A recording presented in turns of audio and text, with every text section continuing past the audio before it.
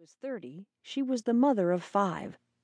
"It sounds so cliché, but I completely lost who I was," said April Davidson, now 38. "I became Mike's wife and so-and-so's mom. We'd put the kids to bed and then argue. She went back to school, made friends of her own, and took a job. She was happier, she said, but her newfound independence threatened her husband. They tried couples therapy to no avail.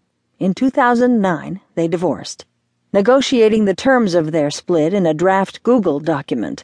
They amicably co-parented and dated other people. But one day, she caught a Facebook photograph of her ex-husband's new girlfriend, a woman similar to the person she had become.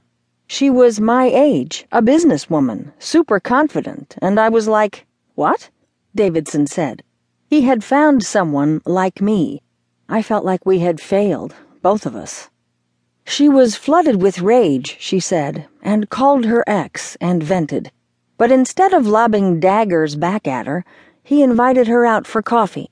She went. "There was this spark that scared the hell out of me," she said. "I hadn't looked at him without bitterness in years." He walked her back to her car, and as if propelled by some supernatural force, she leaned over and kissed him.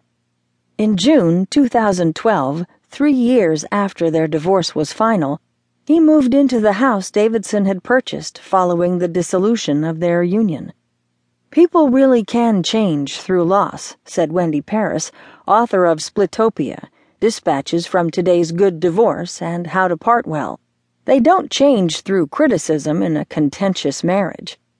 "After divorce, your ex still has your words in her head," Paris said. "She could change into someone you get along with a lot better. Also, you might change. You could become more confident and reconnected to important parts of yourself once you're no longer locked in the adversarial position-taking that often develops in a bad marriage.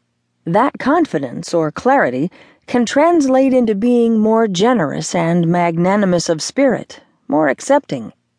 Weiner Davis concurs, saying, "Very often they come to the relationship with a new maturity and a willingness to learn how things got in disrepair to begin with, and they're more willing to take a look at what each person can do differently so that they don't find themselves in the same position again.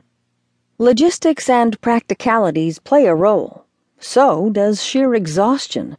Exploring the scintillating world of Tinder may seem appealing to someone who's been in a committed relationship for eons, but after a while they may conclude that the devil they know just may be better than the devil they don't know, or, more pointedly, don't know as well.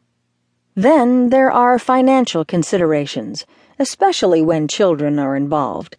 Tiffany Beverlin, the founder and chief executive of Dreams Recycled, a marketplace and community for those who are divorced, regularly talks to couples who have reunited.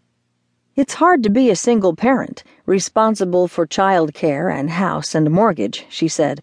"Trying to blend 2 families and 2 schedules is such a challenge.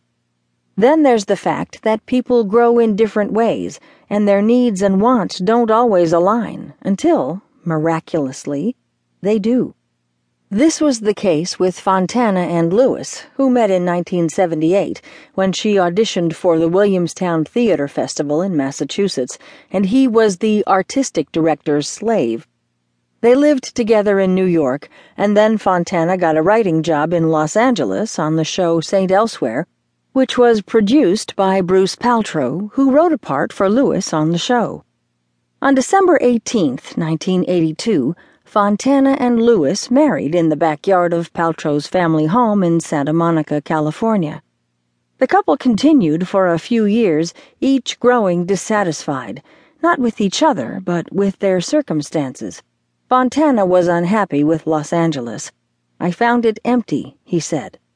Lewis said she found herself less career-focused and more spiritually depleted. But New York wasn't her dream. She was inspired by hiking the Santa Monica Mountains and staring at the Pacific Ocean.